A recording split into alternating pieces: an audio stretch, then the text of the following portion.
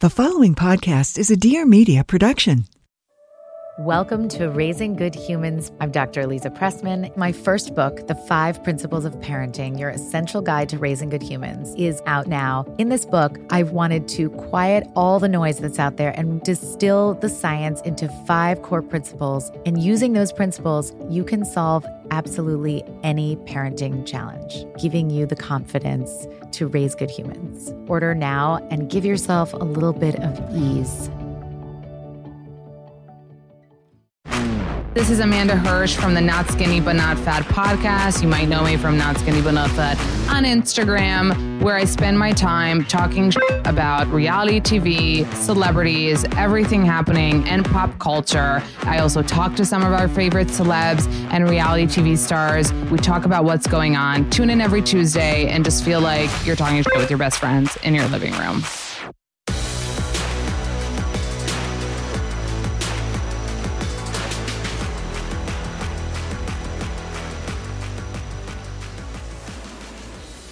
You guys, Mike the Situation is here. Can you believe? Indeed. I can't believe. You can believe because you're on a press tour, you're talking, you're promoting your book. I can't believe because this is bringing me back. Oh my gosh, stop it. Crazy. Yes, turned 15 minutes of fame into 15 years. Good for you. Yeah. We were talking about your coffee order because my listeners know I love to know everything. So you walked in with this tall cup of coffee, had to know how you drink it. Yeah. It's with almond milk. Yes, almond milk, cold brew, venti, yes. Usually I'm trying to fast. Usually I'm trying to diet. Gym, tan, laundry is We're still there. Always there. We're always there. Yeah. But that was a really good question you asked me when I first walked in. You were like, you used to be so crazy. You're, you know, this recovering Now you're addict. drinking almond milk? Yeah. Now you're Yeah. I'm like, yeah, listen, you know, it's the personality. It's an all or nothing. And now I'm this amazing father, this amazing employee for Viacom, you know, just trying to kill the game in every aspect because I have that obsessive personality, you know. But many, many years ago, and one of the reasons why we're here promoting the book, I was a maniac, and I was on the opposite side of the spectrum. You know what else you were? And, you know, getting into that nostalgic state of mind really brought me back. You were like conniving. You were like Schemy. Schemy. You were schemy. Yeah. But it was so good for reality TV. Yeah. And it's so, I mean, you're not like that anymore, but you would talk to the girls about the boy. Like you could play both sides in a way where like you were so loved by your castmates. Yes. But then like we would get the tea behind the back and you would kind of spill it. Yes. Yeah. I mean, a lot of people don't know before the show, I was a drug dealer and that was my job. Yeah. You were a drug dealer before the show? Yeah. I was good at it too. But you weren't really doing drugs majorly until the show, I thought. No. Right before the show, I had just gotten out of rehab, which most people don't know. And I never really revealed it until, you know, just dropping this book recently. So casting didn't know either. No, I didn't really want to tell anybody. I mean, you're going on a show, you're partying, and you're going to tell the casting person, yeah, hey, I just got out of rehab. They're going to be like, oh my God, we got a problem here. They wouldn't want that responsibility. Probably. I mean, you do get a psych eval when you do these shows, but I'm sure the red flags would have been. Yeah, they wouldn't have taken that. But it's smart that you were so young, but you kind of knew that sharing that would prevent you probably from going on the show. Probably. But the first season, I only drank. Wait, so you got out of rehab for what drug at the time? For pills, oxycodone, Xanax, Valium. I used to be like a pharmacy. You know, I used to sell prescription How were you drugs. getting these drugs? I used to have friends in Brooklyn, Staten Island. We used to find people that had prescription pads. We'd figure out how to write them. And TID, next thing you know, TID means 3 times a day. And you got 90 Roxasets. And you got to have the balls to go into the pharmacy and roll the dice, which a number of times I did for months and months and months. But eventually there was a close call. Like where they would be like, what the fuck are you doing? Who are you? For months, this particular caper was working. And then eventually I went into a pharmacy, myself and my cousin, which is in my book. And we dropped off a prescription for, 90 oxycodone, 30 milligrams a piece. So we had 2 prescriptions. I went next door to get a slice of pizza. And within 5 minutes, the whole parking lot was full of cops. So what'd you do? Run away? No, I couldn't because as soon as I saw the flashing lights, they walked in the pizza place because I guess you're in the complex. The pizza place was right next to the pharmacy, and they had my cousin arrested outside over a cop car, and they were looking for the I guess the other assailant, I guess, or the other Yeah. part, which was me. And I ended up escaping that day because I walked out and I said, I don't know what you're talking about. I was just getting a slice of pizza. And my cousin, who was in handcuffs, he was like, "Oh my God, that's my cousin right there. He came with me." And I'm like, I don't know what he's talking about. But I ended up escaping the law that day. But we all might know I didn't escape the law Right. for too long because I ended up going to prison many years later in 2018. Usually when people, I mean, the stories that we know for people that didn't experience drug addiction, usually it's people that struggled at home. Like, what were you escaping from that you wanted to be on drugs at such a young age? I wasn't escaping anything. I was just always trying to push the envelopes of everything. I kind of liked the way that it made me feel when I took a Percocet. So I But kind isn't of, it just like, doesn't it just like numb you? I mean, it works different on everyone. Yeah. Everyone's body's differently. But I like the way that it felt. And that first Percocet, when I tried it when I was 19, I kind of, to be honest with you, fell in love with the opiates. Everybody has a drug of choice, I guess, to a certain extent when they're experimenting and growing up, which I did. And eventually, with the lack of knowledge of self, which I didn't have at the time, I had an obsessive personality. So once I gave myself that drug, I wanted more and more and more and more. And I started to learn more about myself once I became famous and I had the millions of dollars.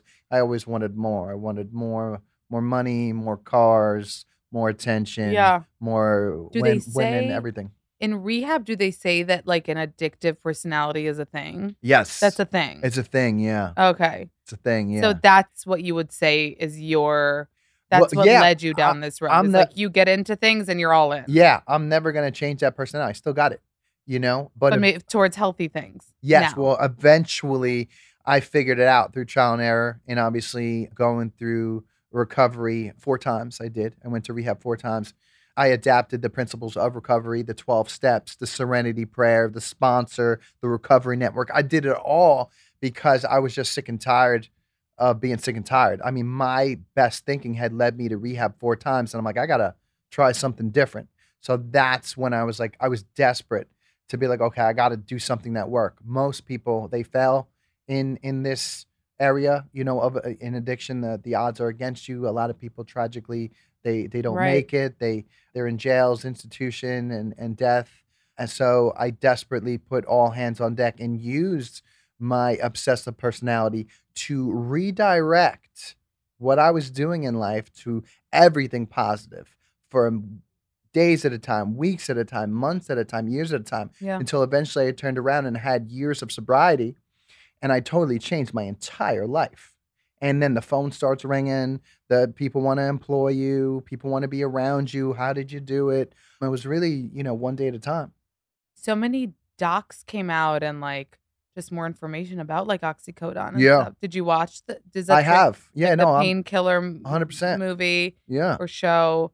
It's a wild ass drug. Oh, Like they yeah. killed so many people. Do you look back like, how did I survive? 100%. Like when I read my book, I can't even believe that I'm still sitting in this on the sofa right now talking to you Yeah. because the amount of things and the stories in there could have taken my life many times. Right. I feel that God has spared my story so that I'm able to tell my story to help others. Are you a sponsor? How does that work when you are in recovery? Do you then become somebody's Um, sponsor? Do you ever do that? I have not sponsored anybody yet. It's a little tricky when you're on TV and sponsor people. But Did people know you in rehab? yeah, I mean, yeah, as soon as you walk in, it's just like, oh, there's the Jersey Shore guy. Oh my or there's gosh. the situation. Or can I take a photo? So wherever I went for many years, even when I was trying to seek recovery and trying to get better, there was always somebody snapping photos, always someone pointing the finger. But at and- least there and I- wasn't social media like as much, right? Like, Well, maybe, and social media came out in 2009.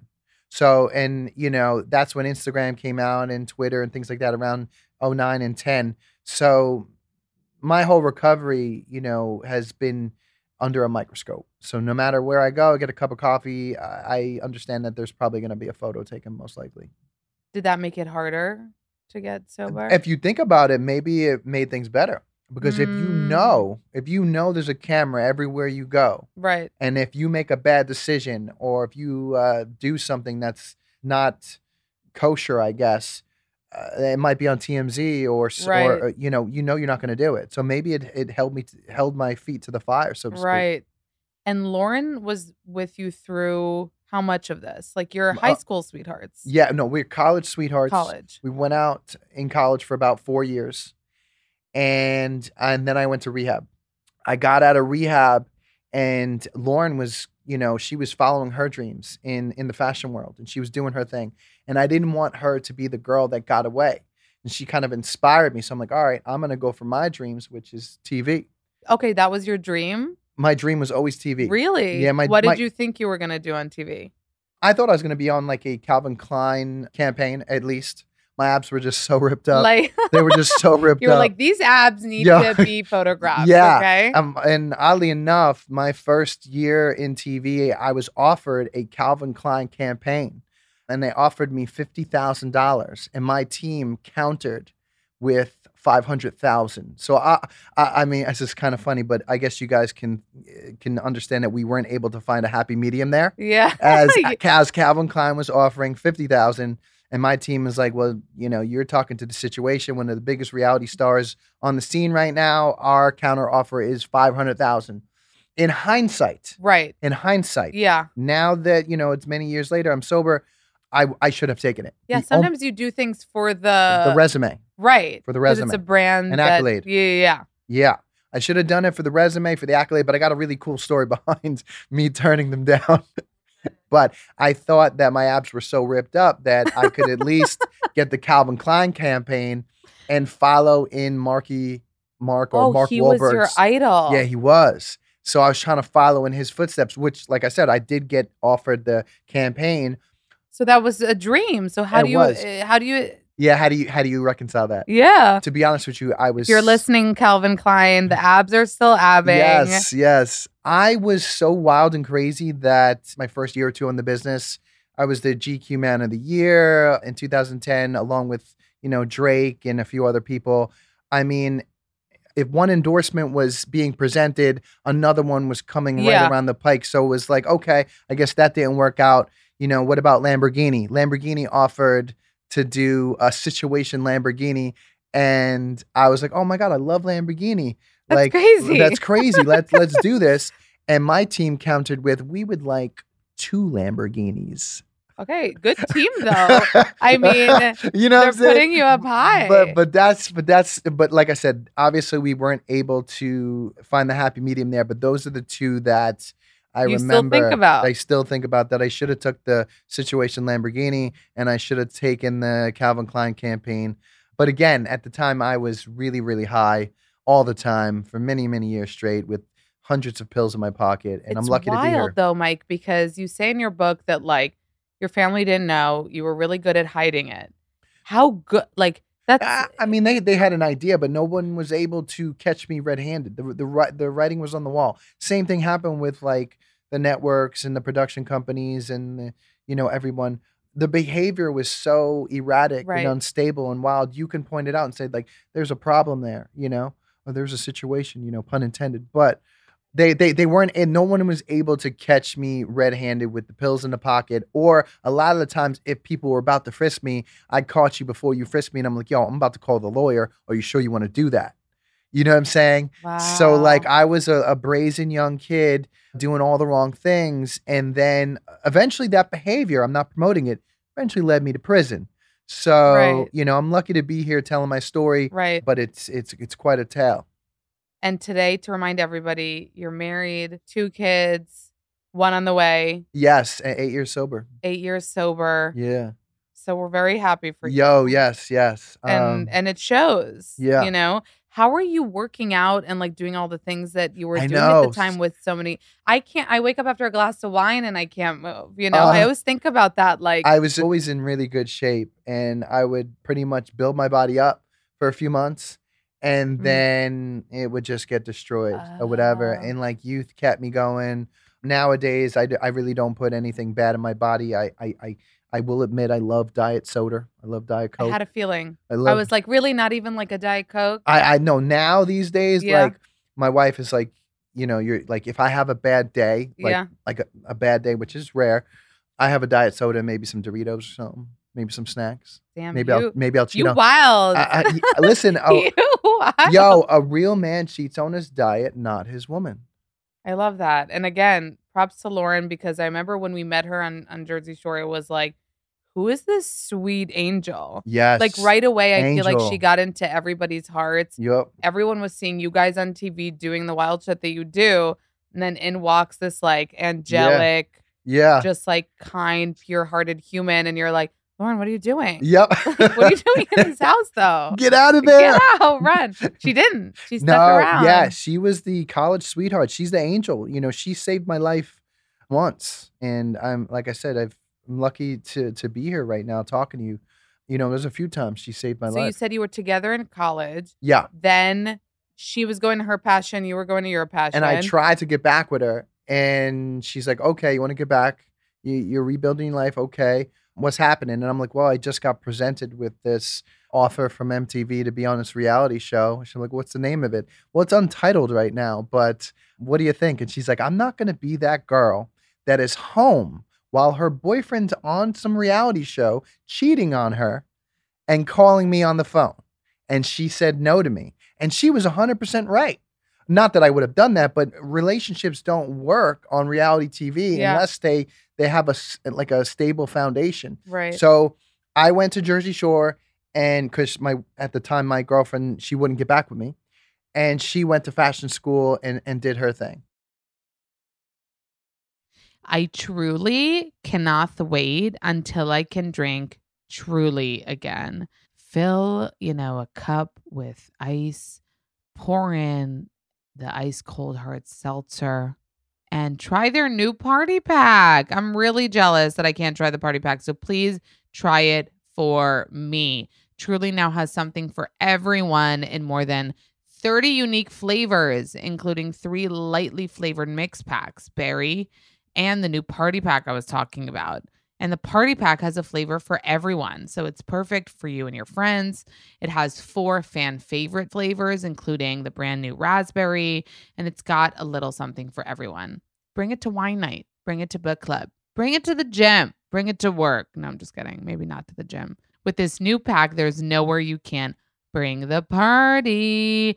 Each flavor is super light, crazy refreshing, and made with real fruit juice. With only 5% ABV, 100 calories, and 1 gram of sugar in each can. That's each can. This isn't like, per sip. So that's nothing. Truly is the perfect drink to keep you on track, with all your New Year's resolution, trying to be healthier. So this, 100 calories, 1 gram of sugar. To find Truly Hard Seltzer near you, go to trulyhardseltzer.com/locations. That's trulyhardseltzer.com/locations. Truly Hard Seltzer. Keep it light. Truly Hard Seltzer Beverage Company, Boston, Massachusetts. Please drink responsibly.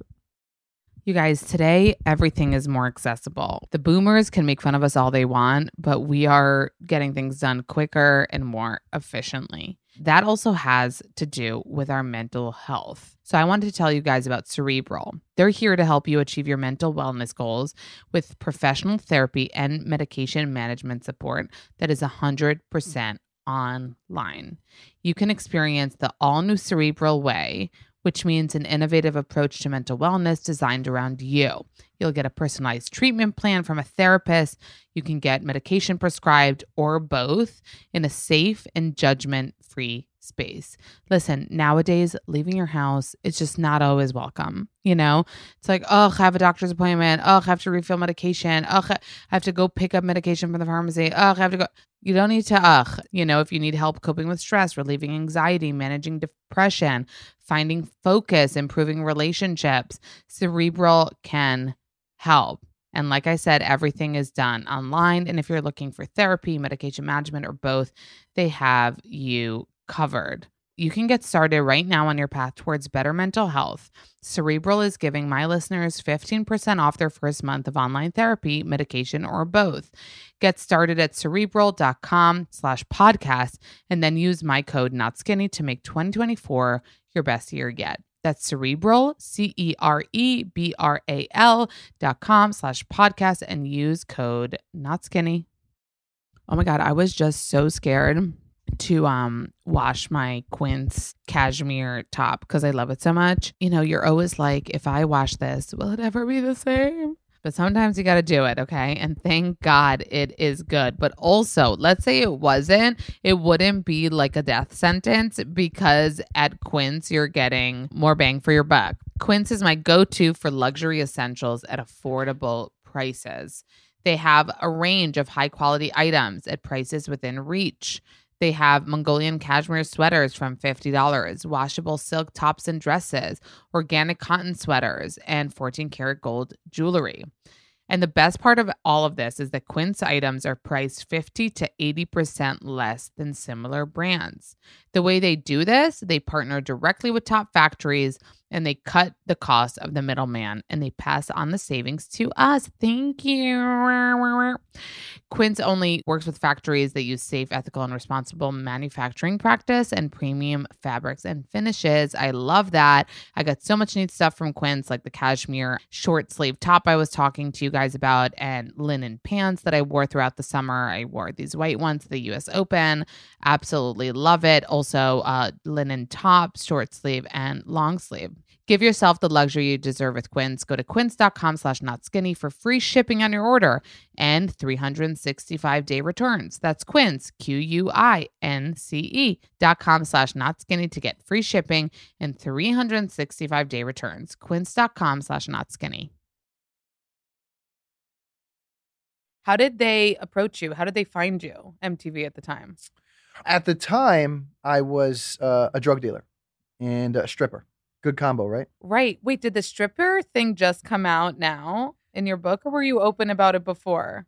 I was not as open as I am with the book. Yeah. You know what I mean? I really wrote this book and was raw, unfiltered, because I was like, my life has been a reality TV show for the past 15 years. If I write a book and people are going to be entertained and love it, I really got to tell them a story that they don't know. Right. So I really went into everything that everybody didn't Every know. detail. Yeah. Okay, so you were a drug dealer and a stripper. Yeah, drug dealer and a stripper. To make money, I'm assuming the stripping to Yes. get drugs too. No, I was a pretty good drug dealer. I had money, and then I was also stripping because I kind of loved women, and I was in really amazing shape, and I just thought it was like a win-win situation. Like a strip club in Staten Island? No, it was Male Review. What is that? You don't know what Male Review is? No, am I supposed to? Male Am I Review. supposed to subscribe? Do you know what No, you don't know what Male Review is? Male Review is where they do, right before the club opens up at, let's just say 11, maybe from 8 to 11, they do the Male Review, which is the guys are stripping and they're serving drinks for the girls, and usually they do that before the club opens. Like in Jersey. clubs that Club Abyss in Jersey. Club Abyss in Jersey. Yeah. So you were going out in Jersey. Uh-huh. So were you staying at the Jersey Shore? Like, did that speak to you before the show? show? Yeah. Jersey Shore was my spot. Oh, my okay. stopping grounds. And I remember, because Lauren went down the road of fashion school or whatever, and she was following her dreams, she inspired me to go after my dreams. I'm like, I'm not going to be the only one like left behind here, you know? So as Lauren's doing fashion school and doing internships for Ferragamo and all these other things, I was like, okay, so I'm going to stop drug dealing, which I did. And I was just in really amazing shape. And it prompted me to send a number of half-naked photos to fitness and underwear agencies in New York City. Uh-huh. Okay. Within about 3 days time, I got like yeses from a bunch of them. Now, these guys are probably like, you know, like JCPenney catalog type of caliber. But for me, I felt like I was on the right path. Right. And I didn't have to look over my shoulder anymore in drug dealing. Right. You can make money from it. Exactly. So as I was going to go-sees in New York City for about 3 months, I bumped into a flyer that said the hottest Guidos and Guidettes in the tri-state area go to Harrah's in Atlantic City for a TV show. And I was like, that's me. Were you calling yourself a Guido at the time? I wasn't, because technically a Guido is a derogatory slang towards an Italian. But so were you using it towards other people? Did I you know, consider no. yourself one? No. I just thought like at the time that when people were saying Guidos and Guidettes that they weren't Italian. You know what I mean? Maybe it was an Irish guy that was running the flyer or something. You so know? it didn't offend you. It didn't offend me. you. No. So then you go to Harrah's. I go to Oh my Harrah's. God, what would die to be at Harrah's that day and see a convention? Yes. It was a convention of all Jersey Shore types. It was the hottest Guidos and Guidettes in the tri-state area. Everybody was hot. Everybody was good looking. Everybody was tan, naked, greased up, probably on GHB fist pumping. Do you remember seeing your castmates that eventually were chosen that day? Not on that day, but I used to hang out with Sammy. Oh, so you knew Sammy before? I knew Sammy before the show, and I also knew Angelina before the show. You did? I did know them too before the show. Good terms, like friendly? Because you turned on Angelina. Eventually. No, there was no loyalty there. Okay, Sam, she used to hang out with the same people that I did, like a crew. So we were in the same crew. Really? Right? But it was almost like high and by. You know what I mean? But we went out together all the time. That's crazy. Okay. Now, Angelina, on the other hand, technically before the show, we kind of dated a few times, which they do reveal on this new season of Jersey Shore Family Vacation, which it kind of just comes out because I have the book and I'm kind of like full disclosure, and they kind of find out that we kind of hooked up a couple times before the show.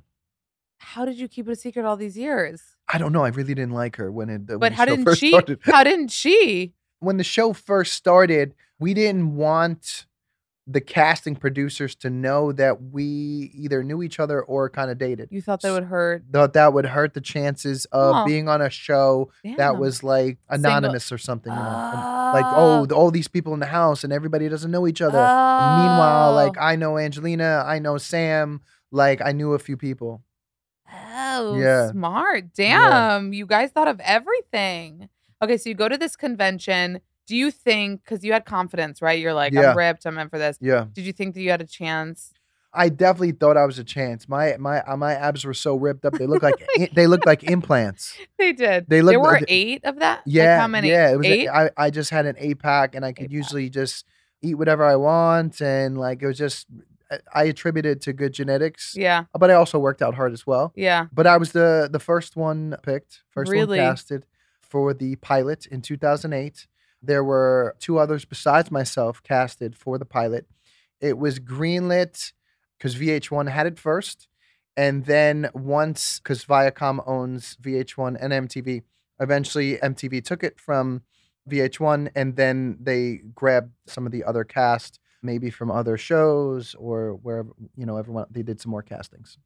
And it ended up being the cast that we know. Yeah, it ended up being the casting that you know, Snooki, JWoww, DJ Pauly D, Ronnie, Sammy, the sweetest bitch you'll ever meet, Angelina, and eventually Dina comes in a season or 2 later. And we learn what Vinny. GTL means. Yes. Then gym, tanning, laundry. Yes. The gym thing. All of you were really going to the gym that much? 100%, yeah. And the laundry thing. How much were you doing laundry? I mean, technically, if you don't go to the gym, you're not jacked. If you don't go tanning, you're pale.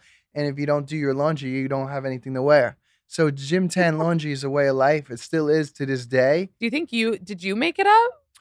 It was made up by myself and by Pauly in the living room. I have like these court documents. Wait, did you copyright it? I tried to trademark it. I tried to trademark it, and then Viacom came in and was like, "Wait a second, not so fast," because I was an employee of at the time, which is understandable. Right. When the judgment came down, where they're like, "Listen, it was originated by you and Pauly in the living room, gym tanning laundry, but it was done under the watch of you're an MTV employee." Do they want it? Like, do they? I was allowed to use it.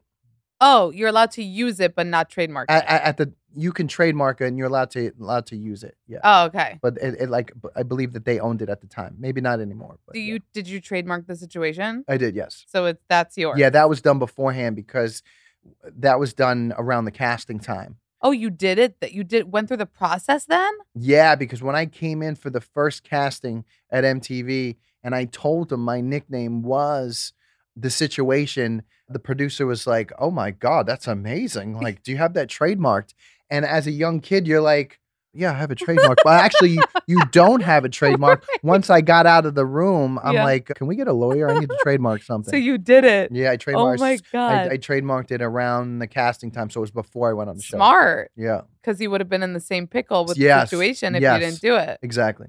And did you add it officially to your name in any other capacity? It's not on my birth certificate Okay. yet. Yeah. Is it on driver's license? No, but it was on my court documents, which I thought was very funny by the government, which was funny. That is funny. Yeah, Oh my God, very that is funny. wild. Yeah. You also came up with, I think, DTF, Yes. which we all use. Yes. It's not we all use down to fuck. Smushing.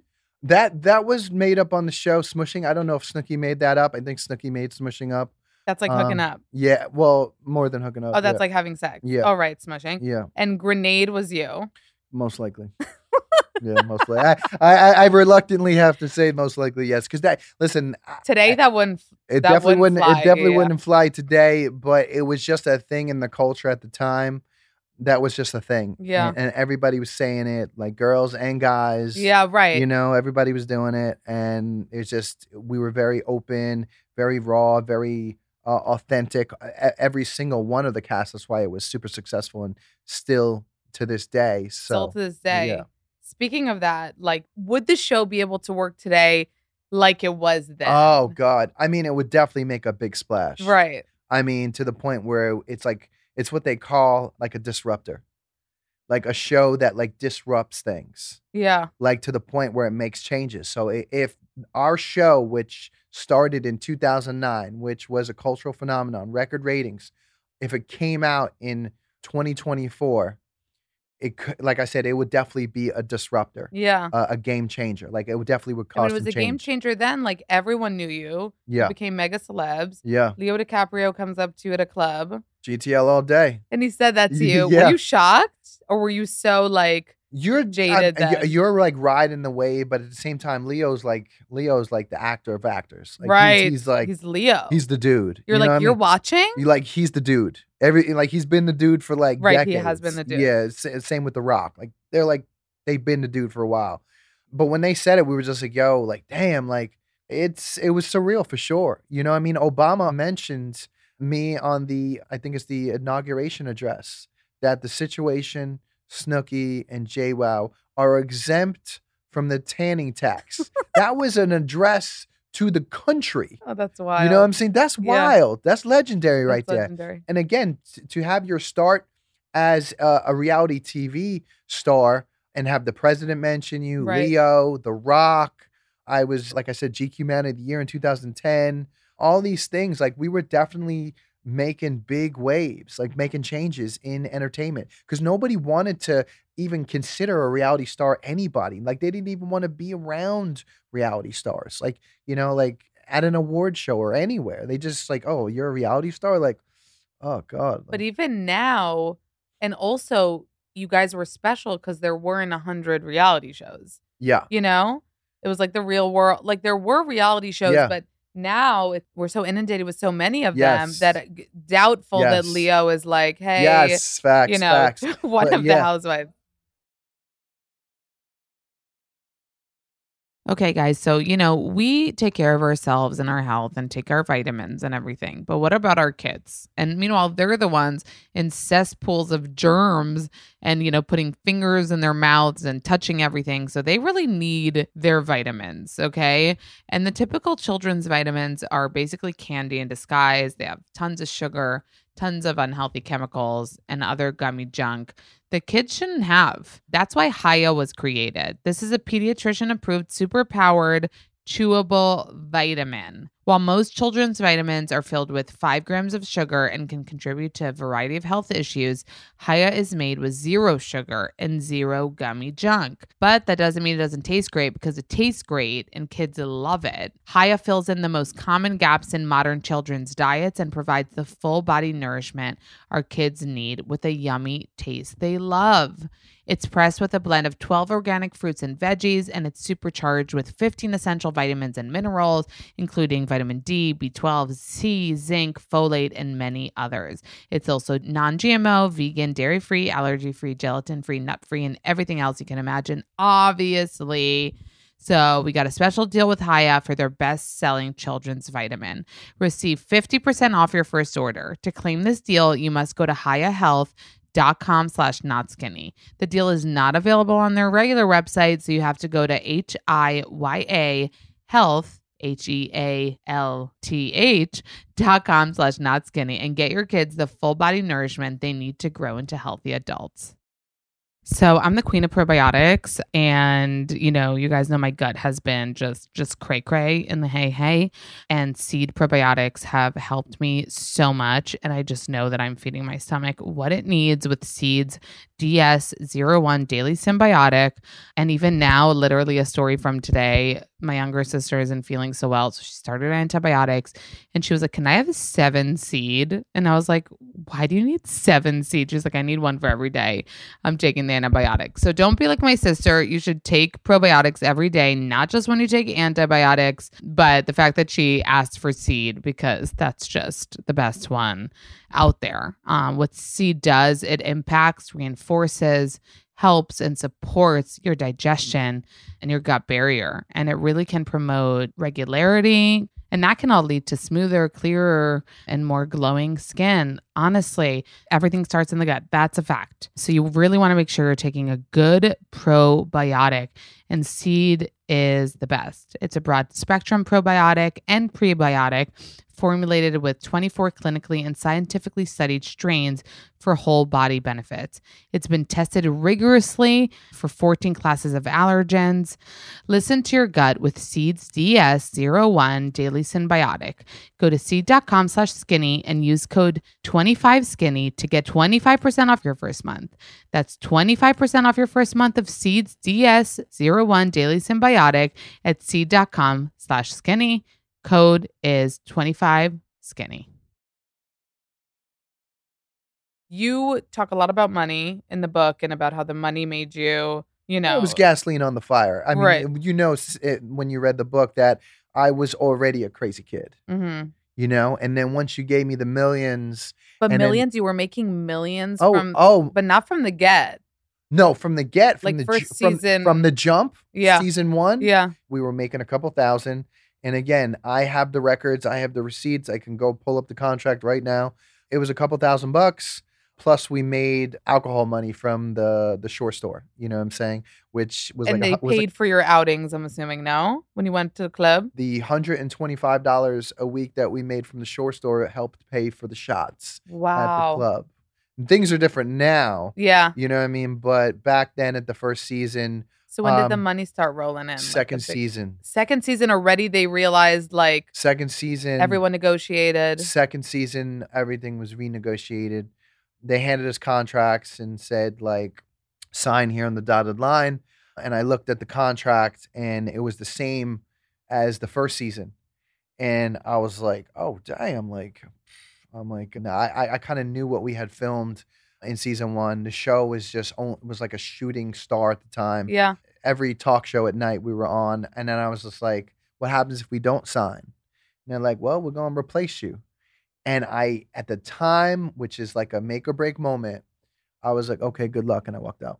And then a couple weeks later, we got like $1 million raise. Did you have a lawyer at the time, an agent, a manager? I did.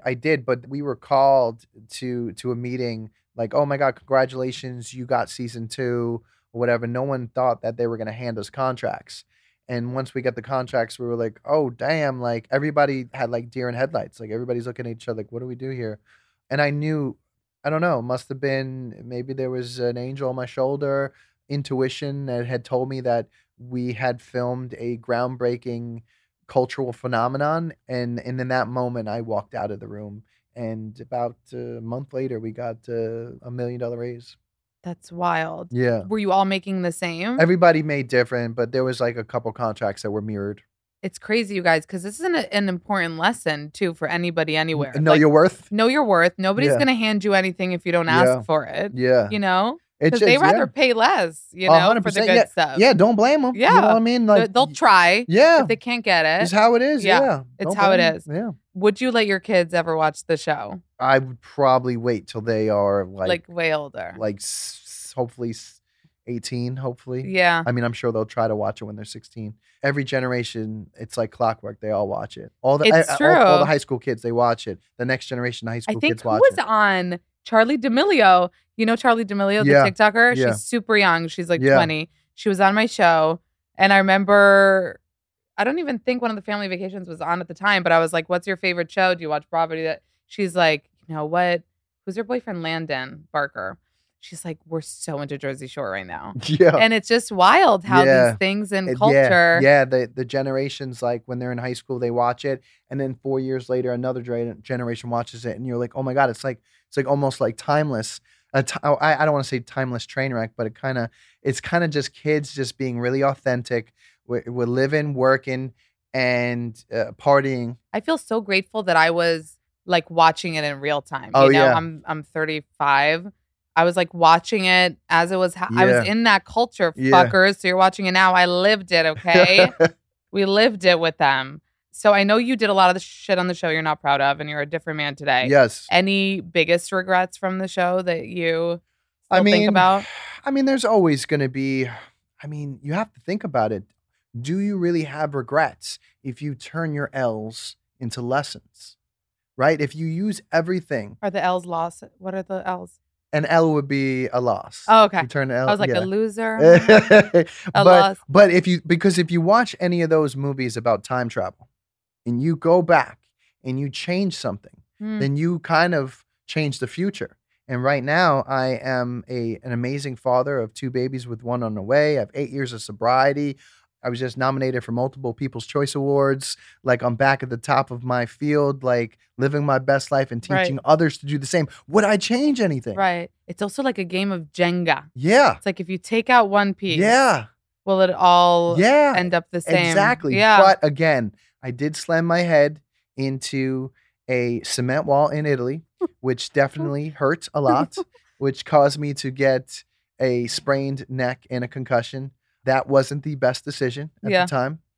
Also, you know, again, not filing my taxes in 2011, which was a decision that had caused, or actually it was like 2010, but which had caused me to eventually go to prison many, many years later. That decision, right, of me on my couch. That moment that you describe in the book. Oh, yeah. I told my husband about it, and I was like, you have to listen to the moment. I'm like chilling on Christmas Eve. On Christmas Eve, you know what I mean? We'll get him. Yeah, I'm like living my best life. I just made $5 million.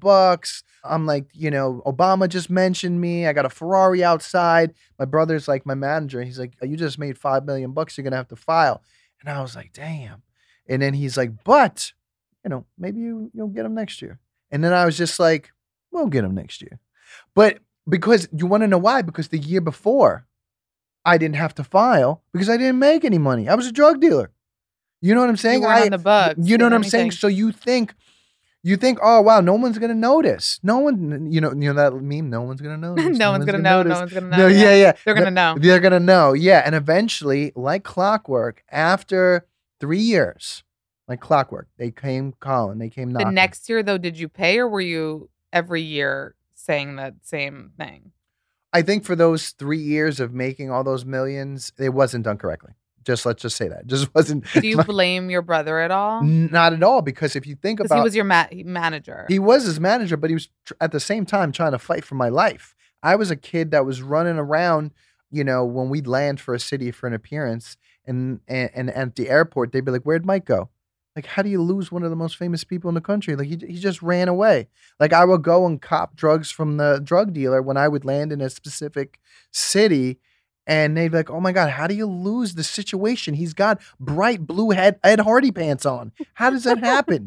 Yeah, he's camouflage. And like rosary beads and a backwards cap. How does that happen? I was just a really wild kid.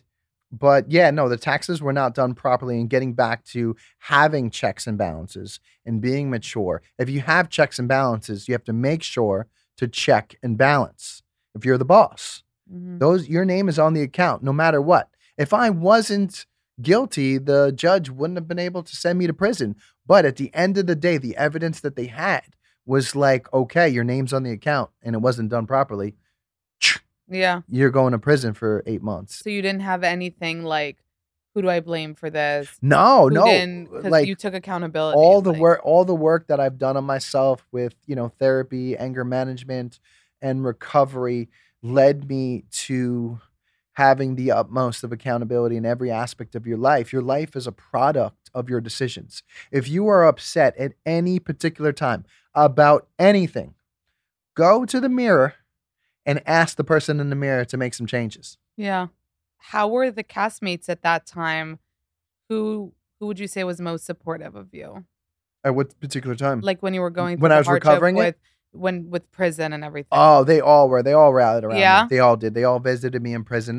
They saw that I was doing the right thing. They were like, oh, Mike's turning over a new leaf. Like he really is doing the right thing. He's 3 years sober, speaking at high schools, speaking at colleges, working on the side at rehabs, helping people in need. And like when you see somebody doing the right thing and walking it the way that they talk it, it's like inspiring. And I thought my friends like rallied around me, and I'm forever grateful for their support for sure. Who were you closest with from the cast? I am closest with all of them, to be honest with you. We have this like, I'm not going to say secret group chat, but we have this group chat that we speak every day about everything from like politics to And everyone's TV. on it? Well, not everyone. Most Not on the group chat. There are multiple group chats. There is one with everyone. Sam's in it. Angelina's in it. It's like a whole cast thing. I'm sure maybe Ronnie will get back in it shortly. But then there's an MVP one. Mike, Vinny, and Paulie. Oh, love that. Yes, there's a Mike, Vinny, and Paulie. And that's not the secret one? No. Oh. No, then there's the other one, which is like Vinny, JWoww, Paulie, Snooki, Tina, myself. I think that's it. Who's missing? Oh, yeah, so it's the OGs. Yes, it's pretty much the OGs, yeah. Wow. Yeah. Amazing that you guys stayed so close for all these years. Paulie, Vinny, Ronnie, they were best men at my wedding. We really are that close. And you're saying you hope Ronnie comes back because right now he's not really talking to you guys? Yeah, this season, y'all see. This is his season, yeah. Oh. What did you think of his whole relationship with Jen? Oh, that was wild. It was wild. Yeah, that was like, you were worried for him. Yeah. You saw on TMZ, like, she was like running him over or something, and there was a lot of crazy run-ups. Yeah, it was probably some of the craziest stuff that you'll see. Yeah. What about when he dated Malika? Oh, I don't know too much about you that. Don't? I heard that. I like that. I watched that show. What was that show? Like Celebrity. They were on some dating show together. What was it called? Famously Single. They had a moment. It was cute. Yes, that's what it was. It was a moment. I don't know too much about it. I know it was a quick moment, but then I knew that with him and Jen, they were just so. I mean, I'm gonna toxic is the word. Toxic is the word. Calling a spade a spade. They were super toxic. The TMZ headlines were legendary savage. And were you guys rallying around him through that? Or we would try to talk to him, but he wasn't listening. He wasn't there. He was shutting you out. He wasn't there. I mean, he's listening now, though. He is. Yeah. And you're saying we have a lot to look forward to. Yeah, you guys have a lot to look forward to for February 8th. So when you talk about money in the book and stuff, you talk about how you let it kind of rule your life for a moment, but also, which is a lesson to everybody, and I hope that most people know it now, that money isn't everything. Oh, yes. And, it doesn't mean that you're happy. Like you said, some of my hardest times is when I had. Oh, yes. When I got all this money. Yeah, I had an epiphany in 2011. I was a multimillionaire. I had, many, like 2 Ferraris, Lamborghini, a Porsche, and an M5 in my driveway. Like, on one of the biggest TV shows in the country. I was roasting the Donald Trump at the time on Comedy Central. Not my finest appearance that day, because I was super high, and they handed me the jokes, and I didn't even look at it. I was just so high on myself and just on drugs.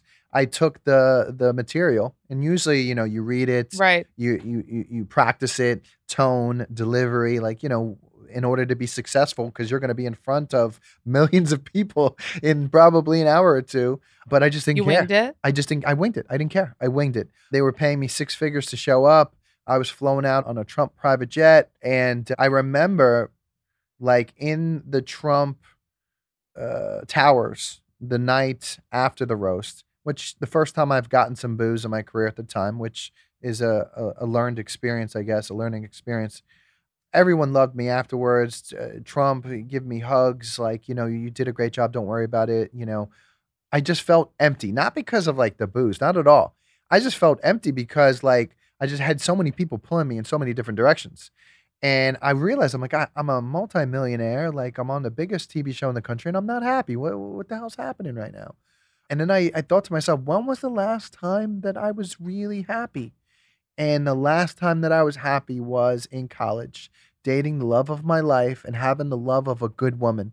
And that's when I made the decision to seek out what was important in life. And I wouldn't bunk into my soulmate for a few years, but that was the sentiment at the time. I did call Lauren. In Trump Towers. When you had that epiphany. And when I had that epiphany and I tried to woo her back, please leave your man that you're with right now. Almost like the old school Drake. What was that song where he's trying to, his old school song, Marvin's Room, where he's trying to like woo back the ex-girlfriend or whatever it is. Y'all research it after this. You'll laugh. Anyway, she didn't take the bait. She picked up the phone. She realized like what it was, tried to talk me off the ledge. And then that was it. And then she hung up and changed her number.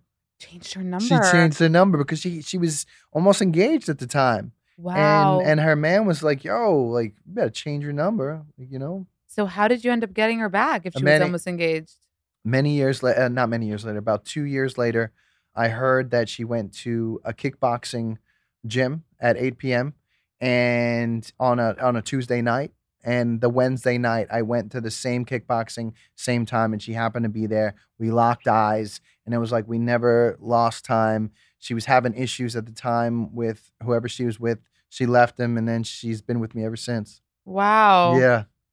Well, thank God for that. Yes, she saved my life. And it looks like even though you went through so much, and with the show and the money and the drugs and the fame, you still had her like in your heart. Mm-hmm. Like you hadn't completely moved on from 100% from that. 100%. And look at you now. Yes, Look yes. at you now. I also know that her brother is passing. Yeah, that was a very tough. From an overdose? Yes, in 2013. Was that a turning point for you? At the time, I was deep in addiction, and I was in Spain. I had just been subpoenaed by the U.S. government that they were having an investigation on me, and it was just the worst time of my life. Like I went to the airport, I was going to Spain, and there was 8 IRS agents with the windbreakers at my gate. There's like 7 of them. Like I'm like some fugitive. like I'm John Wayne, like you know what I mean, like something crazy. And that was like the moment I was like, wow, like this is a really big problem. And they handed the grand jury, subpoenas that you're being investigated or whatever it was. And then when I got to Spain a couple days later, I get the phone call that Lauren's brother had passed. And I was the last one to speak to him. You were friends?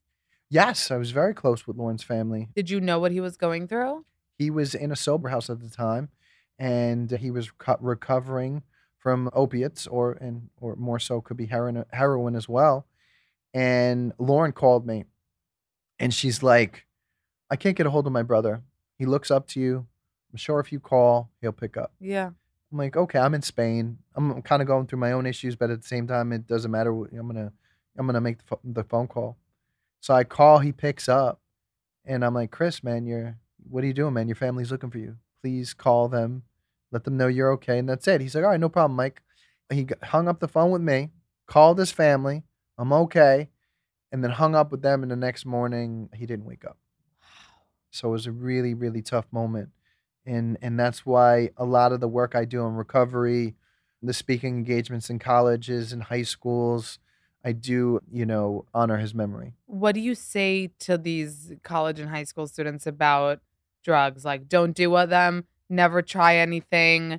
Like, how do you? No. What's the message? The message is you really tell your story. You're just honest, And if they're able to take something from your story and they're able to learn from some of your lessons and how you recovered, and a lot of the times that's how it's done. And how I did it was through the principles of recovery, the 12 steps, the serenity prayer, having a sponsor and things like that. The one day at a time, never giving up on yourself. The comeback is greater than the setback, and things like that. So, wow. You guys, Mike's new memoir, Reality Check, Making the Best Out of the Situation. Take a moment. How I Overcame Addiction, Loss, and Prison is out. Everybody should read it. It is just so much info, so much tea that you didn't know about. You really lay everything out there. Like, no secrets are left. No, it's, if you pick up this book, I guarantee you'll finish it in either one sitting, 1 day, 2 days. It's a book you can't put down. You're going to laugh. You're going to cry. You're going to be shocked, inspired, but at the same time, this book's also going to save, millions of lives because it's getting out everywhere. And I think on January 2nd, my team is here. We're already discussing making it into a screenplay and a movie right now. So, wow. But the book's only been out for a couple weeks. So everybody's loving it. Friends, family, peers, people in the industry. So we're going to push this into a movie and probably a documentary as well. Love and can't wait. And thank God you wrote it. I know, right? I know. Yeah, it took about 2 years to write it. It took 2 years. I was going to ask you how long it took. It took about 2 years to write it, but also 8 years to be even in the position to write. I'm 8 years sober. So if I wasn't sober and doing the right things, I wouldn't be in the position to write a You think like at the 5-year mark, you wouldn't have been able to, you needed all that time? I wanted to write something around the 5 or 6 year mark, and I started to approach people, and I was asking my team around 6 years. I asked like, yo, we should write a book. And I'll be honest with you, I think some of the big publishers, they took the phone calls, but I think they passed. To be honest with you, y'all shouldn't have passed. Those are the best stories, though. Y'all shouldn't have passed on that. Look at me now. Y'all shouldn't have passed. Look at me now. Yeah, y'all shouldn't have passed on that because everybody's talking about it now. They're going to make it into a movie. It's been all over the press for weeks now. It's going to be a bestseller. Yes. And look at me now. And look at you now. Mm-hmm. Well, may you just keep on rising up, Mike, the situation. How are the abs doing? Oh, the abs are one of my goals for 2024. Yeah. Along with the bestseller book and movie and docu. But yes, that is my next thing is reveal the situation in 2024, movie docu, and I want to do some sober houses and help some people. Amazing. Yeah. Good luck. Yeah. Thank you. Thank you for coming on. Thank you so much. Yeah. Amazing interview.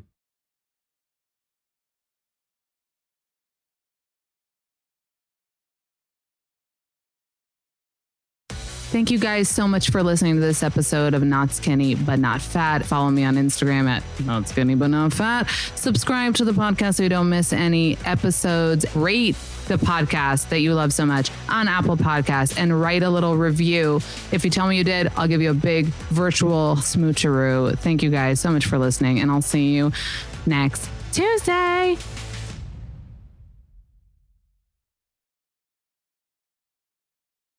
Please note that this episode may contain paid endorsements and advertisements for products and services. Individuals on the show may have a direct or indirect financial interest in products or services referred to in this episode.